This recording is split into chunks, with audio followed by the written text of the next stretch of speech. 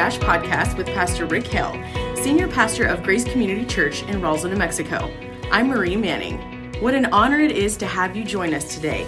Our goal at Living Your Dash is to better help you connect the dots of discipleship so that you can find and fulfill God's purpose for your life.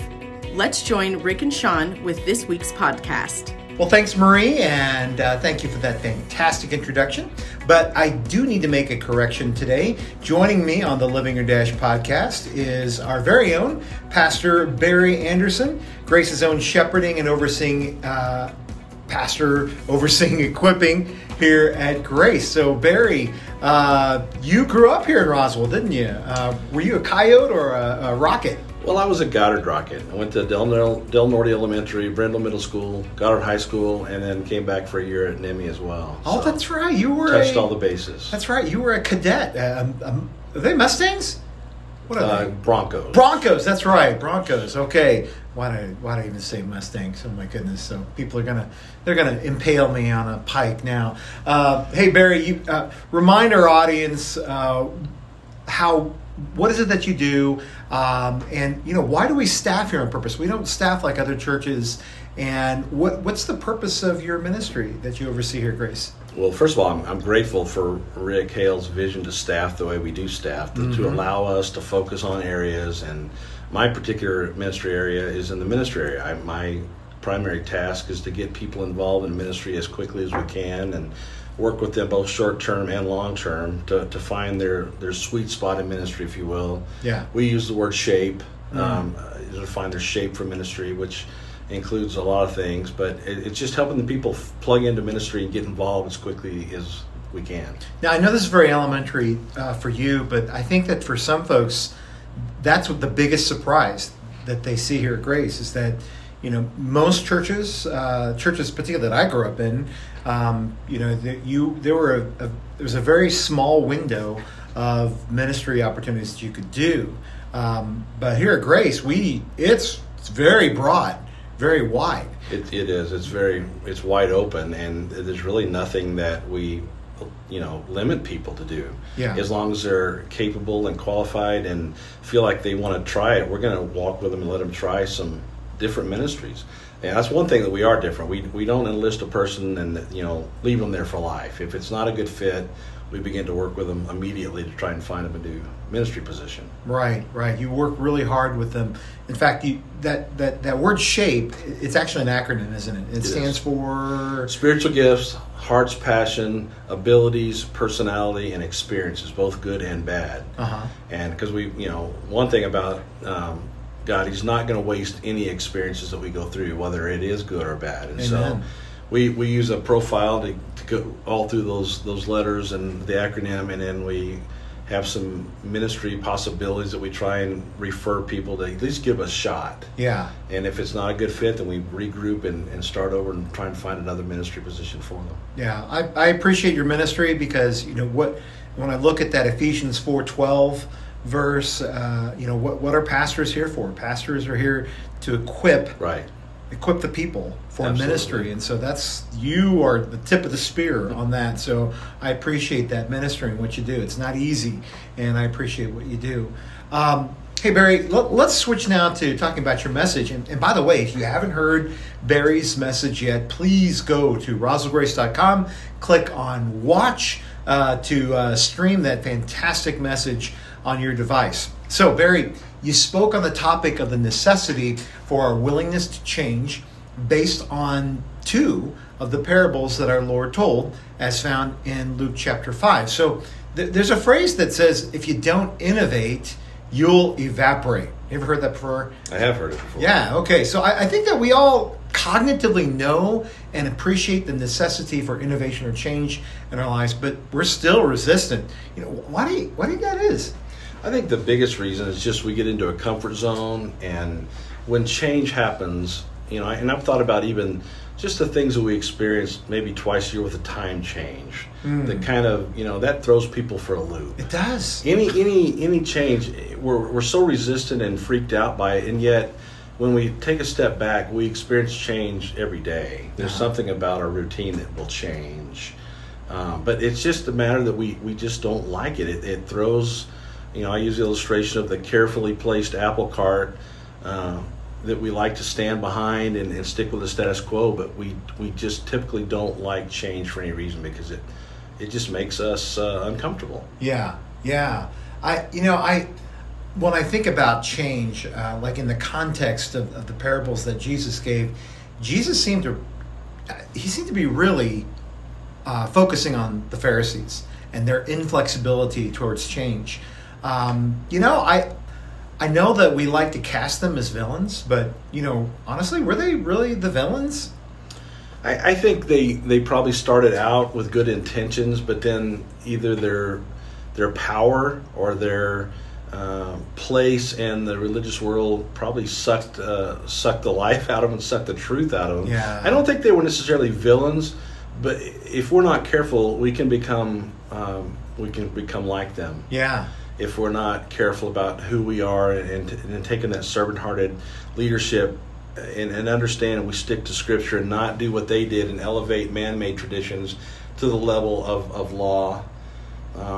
And that's where they begin to get in trouble, when they begin to, their own traditions, their own man-made laws became the same level of God's law. That's where they got into trouble. Yeah, I think that if anything, people ought to know that at Grace, really, most churches that I know of, they really understand this concept. They understand that Jesus warned us about the peculiarities of the Pharisees. He even told the disciples, hey, beware of the yeast of the Pharisees. So we're keenly aware, and we also recognize that, you know what, I do recognize that Phariseeism in me. It's far easier to be a religionist, follow patterns of religion and rules that are controllable, than to really walk by faith. And that, I think it's something interesting that Jesus said, that he didn't say, I want you to develop a really tight and beautiful system of theology. He never said Right. that. I just remember him saying, I want you to remain in me. That's right. Remain in me. That's right. And here's the cool thing. I will remain in you. I mean, that's cool. Okay, so let me ask you another question. Why did Jesus, why do you think he called them out? I mean, specifically in regard to change. How would you apply that to us as non-Pharisees? I mean, does that mean we're off the hook? No, absolutely. I think we're called to live by faith. He was addressing us, I think, as well as the Pharisees, and he's addressing the disciples. Yeah. He was trying to make a point, and so even some of the disciples, we see that throughout their Jesus' time with them, that they still weren't getting, and they were his closest group. Yeah. And so I don't think it was just toward the Pharisees. I think he was making a point to his disciples then and his disciples now, that we are to live by faith, and we're to not elevate our own traditions and customs, if you will, which we still have a danger of doing. Even we're talking about this like we have mastered this subject, and yet we still struggle with this in some areas of the church. Uh-huh. Would you agree? Oh, totally. That's why I'm chuckling, because I think that we, as a non-denominational church, we are quote unquote free of some of the ties of certain denominations. But yet, what we've done basically is we have replaced them with our own traditions. Exactly. And so they're not any better than the other traditions. They're not any worse either. They're just what they are. But I agree with that Jesus does call me to say, you be careful. If you're going to follow me, be very careful. Absolutely, I agree. Amen. I find that the Lord's choice of metaphor with the wineskins to be very interesting. What is a wineskin, Barry? And what's the whole deal with the old wine, new wine, and the patching issue? What's the deal there? Well, as you and I looked up just a few minutes ago to find out more about a wineskin. I love Google. I do too. Google's a great thing. Well, it's either usually a goat skin, we found out a minute ago, to carry lots of different items: milk, cheese, wine, water. It's just what they had available to them, and so. But the deeper meaning that we discussed earlier of the old wine, the new wine, we talked about the new covenant and the old versus the old covenant, of what the new work that Jesus is doing when he came in the New Testament. We don't throw out the Old Testament, obviously. We still have that, and it's valid. Right. Some people say, well, the Old Testament just doesn't need to be around anymore. Well, we would disagree with that. Absolutely. It's a canon of Scripture, and so we have to look at that as well. But it's the old covenant versus the new covenant, and Jesus says, I'm doing a new thing. And we have to be willing to look for that and be willing to change and adapt with that. Now, the wineskin, the Scripture was clear. You don't put new wine in an old wineskin because it'll burst and you ruin the wine. Yeah. And so we get that picture of the damage that can be done. I think that when I see the new form factor, if you will. Okay. I think the Pharisees were still attached, and why wouldn't they? Right. That's all they knew. Right. But I think Jesus was challenging them and saying, guys, I've been telling you throughout the whole. What we would call the Old Testament, I've been telling you, there's something new that's going to happen. That's right. And so be prepared. Be prepared when my Messiah comes. They knew about the Messiah. Right. And that's why you can't put on just a little patch. It's not even an issue of did the Old Testament need reform? No, that's not it. Right. Absolutely. It's a totally different vehicle of how is grace given to people. So, when we think about the issue of forgiveness, I mean, you made that point, is that forgiveness is a very important issue. It's really deep. I mean, Jesus told us that if we don't forgive others, he won't forgive us. I really can't think of another condition, I don't think, where he placed forgiveness. He said, if you don't forgive other people, I'm not going to forgive you. Why is that important? Well, obviously it is important because I agree with you. It's one of the few conditions that we see placed on that. Yeah. To think about God's forgiveness to us sort of overwhelms us. You think about his love for us first. John 3:16 is pretty clear about that. But you think about when he went to the cross, how it did give us a way for our sins to be forgiven for the asking. Mm-hmm.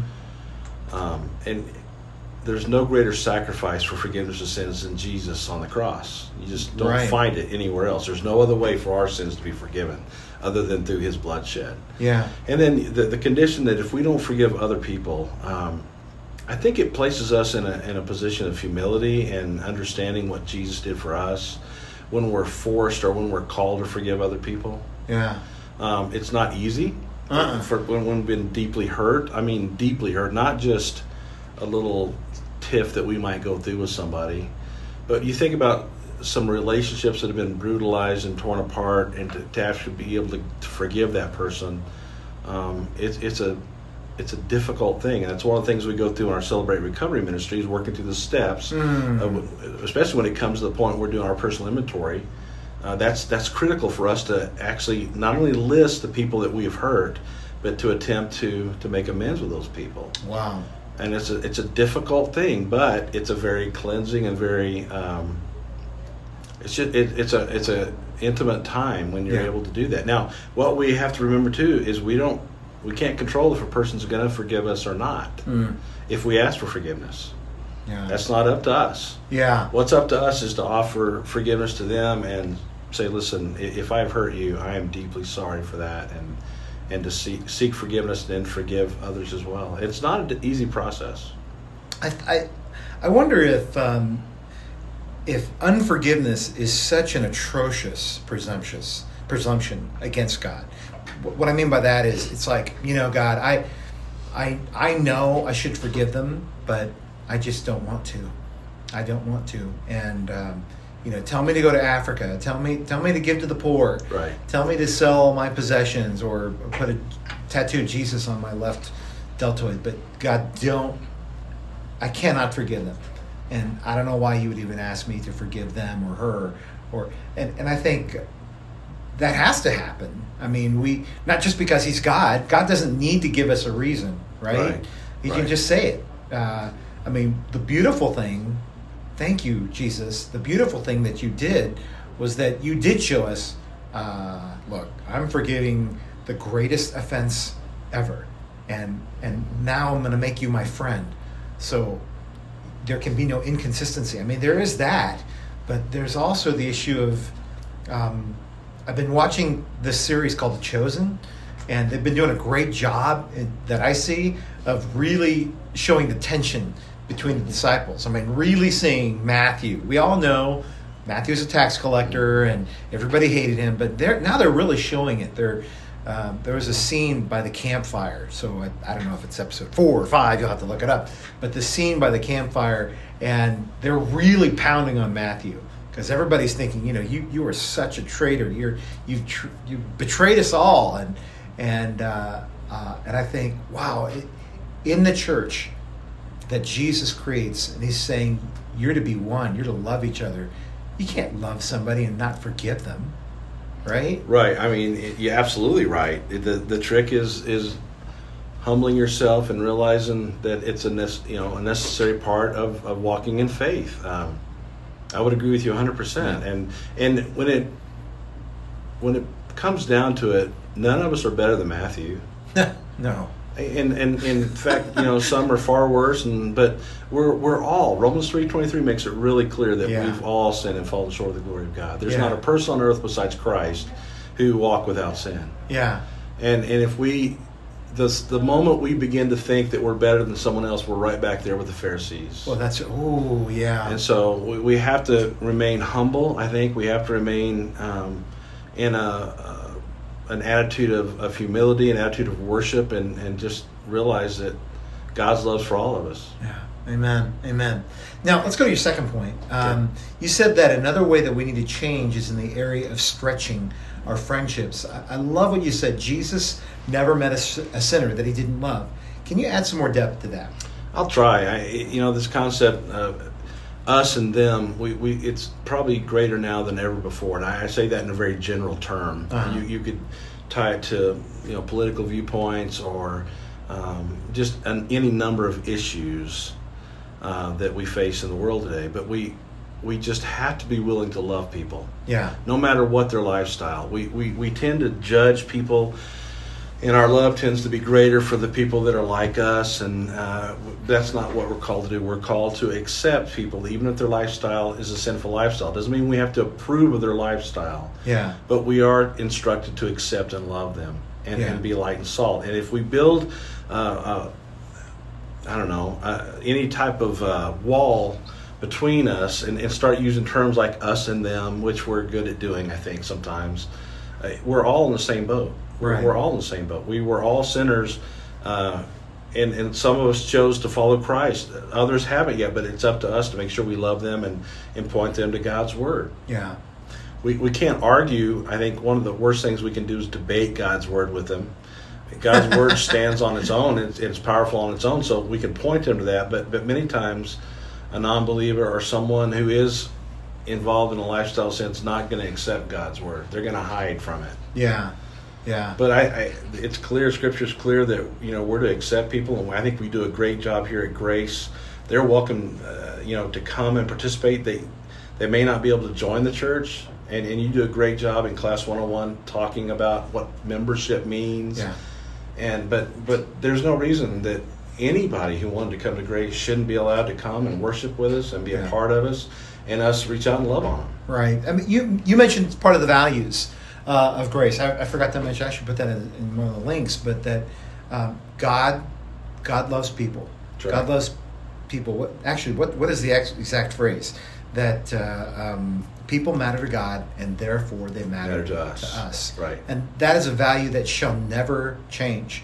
Right. And so, no matter what their stance is on LGBTQ. Or however they vote, or however what they feel about abortion, or the death penalty, or stuff like that. Everybody will be appreciated as a creation of God. But I think that we do have. I think that when I was growing up, I was told that the church needs to be the defender of the truths. And I can understand that, and I can appreciate that. Sure. But as you just said a moment ago, we don't have to defend what God has clearly said in Scripture. We just need to be consistent with it. Right. And like, for instance, and you're right, everybody's welcome to attend. There is a point in which we say, now if you want to be a member, implicit in that is that you say, I'm going to be a disciple underneath the leadership of other disciples. And I'm going to form in the mission. And someone cannot look at the Scriptures and say that they're going to be a part of the mission of God, of making disciples, and yet they themselves say, no, I'm not going to. There is that one area that I don't think is anybody's business, including God's. Right.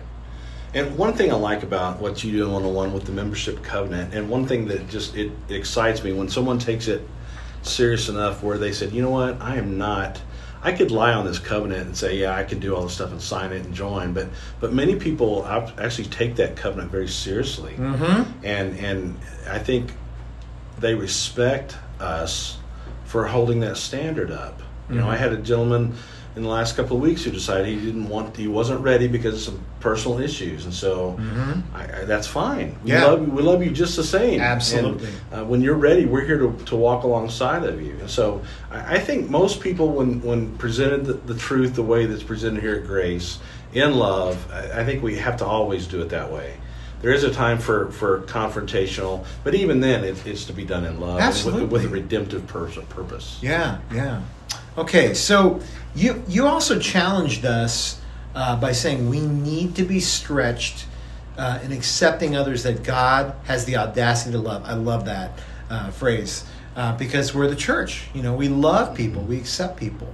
But why even bring it up that we need to be stretched in accepting others? It's because God tells us to. Yeah, it's a command. And it's an instruction for us is that even though it's not always easy. That's when the tension comes in, but it's a good tension for me. Mm-hmm. It's a little uncomfortable, but then God's blessing always follows that when we're obedient and we're willing to stretch in that area. And it's part of what God instructs us. We know that we love because He first loved us. We love others, and so we get that model, and so that's what we're to implement in our own lives. Yeah, and be an example of it. I appreciate that. I was talking to someone who is not a Christian, and we were in a social setting, and as soon as they found out that I was a Christian, their attitude changed, and so I kind of got the reverse of what I guess that they've received in a lot of ways, and it was never really the same after, and I think that that's why God is leaving us as the witness of His church to say, no, you're not going to find it as soon as you find out that they're this person X or they're a Cretan or a Scythian or a slave. No, you're not going to mistreat them. You're going to accept them like I would accept them. And by the way, Cretan, Scythian, it's found, what is it, Book of Romans or something like that. Let's see. You said something kind of interesting that speaking of the church, that when there are more memories than dreams, we've stopped living through faith. What do you mean by that? I just think we get comfortable. We've seen churches, all across the United States, all across the globe, really, that hung on to tradition, hung on to the way that they've done things forever, and they're either now running 5 or 10 people, or they've closed the door altogether. We see that, and it's a sad thing. Now, you made a point earlier when we were talking. God's church is going to prevail. That nothing's going to shut down God's church, the church. But there are local churches who have just failed to get a vision for what their ministry is. I believe God gives us that, and we think back what we did 10, 20, 30 years ago, and we think about how well we've done, and the work continues. We still have to be willing to see what God is doing today and how He might lead us to be innovative and creative in our mission and in our methodology. We've said it before, we'll say it again, the message can never change. We have to stand firm on the gospel of Christ, but the methodology certainly can and must change in most cases. Yeah. As the communities change, as opportunities present themselves, We just have to be willing to look for those opportunities and look toward the future, look toward God's return. Yeah. And not just dwell on everything that's happened in the past. Yeah. One of the other us versus them things is the generational issues. That came pretty strong during the pandemic as well. Of Gen X versus Gen Y versus Gen Z versus whatever the next generation is. I don't know what that is, but I think that there is that sense of look, we have to as hard it is, we have to find out ways of building bridges of communication, of building bridges of loving each other and fellowshipping with each other. How do you develop a deep appreciation for why they're different if you don't spend time with them? Sure. If we're holding up in the church and just expecting everyone to come to us, that's not going to happen. We've got to look for ways in the community and equip our own members, not just as church corporally, but individually, into building those bridges, those relationships, so that dialogue can happen. And at some point, I think that dialogue turns into relationship. Amen. Yeah. All right, Barry, man, thanks so much for spending time with me. Is there anything else you want to say about CR or Hope for Mental Health, grief counseling for Dallas Cowboy fans, anything? Well, I'm definitely open to grief counseling for Dallas Cowboys fans. We have a good draft, though, so we'll see what happens. Hey, yes. No, a couple of the ministries that we're excited about right now is the Hope for Mental Health ministry, led by Tony and April Kessel and Robert McDonald on Wednesday nights, 6 o'clock down here in 105. It's been a great ministry. Our counselor, Jane Rowland, has been a part of that from time to time, so we've got some great resources to help people with that. And then, of course, something that I'm really excited about and passionate about is our Celebrate Recovery ministry on Friday nights. You hear the word recovery and automatically you think of drug or alcohol addiction.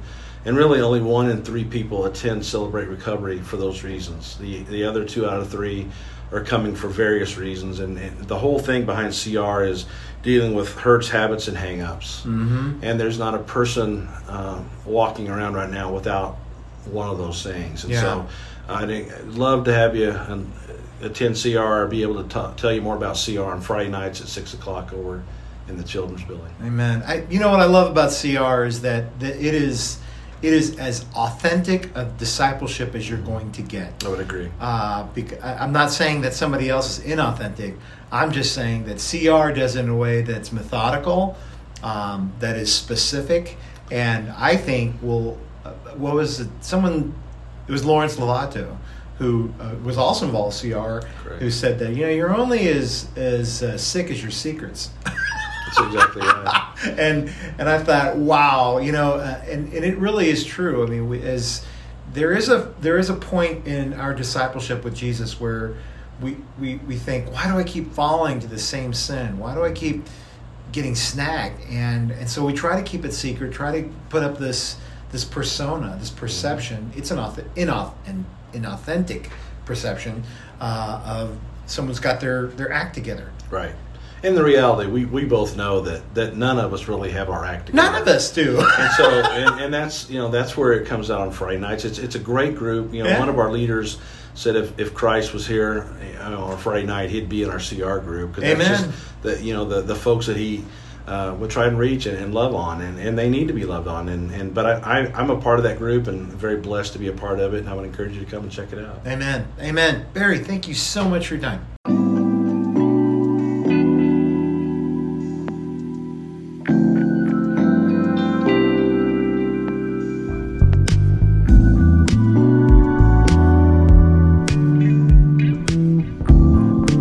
Well, Rick, I just got finished talking with Barry Anderson, but it's just not right unless you're there with us. So what's going on here at Grace? Well, you are so kind. But coming up this Sunday, we continue our series, Kingdom Secrets, with one of Jesus' more famous, probably the most famous parable, believe it or not, with the exception of the prodigal son. Yeah, that's what I was doing. But this one is pretty well known too. It's known as the parable of the sower, or I prefer the title, the parable of the four soils. Oh. So we're going to look at when the seed is planted what kind of reception will it be? And so the title of the message is, what kind of listener are you?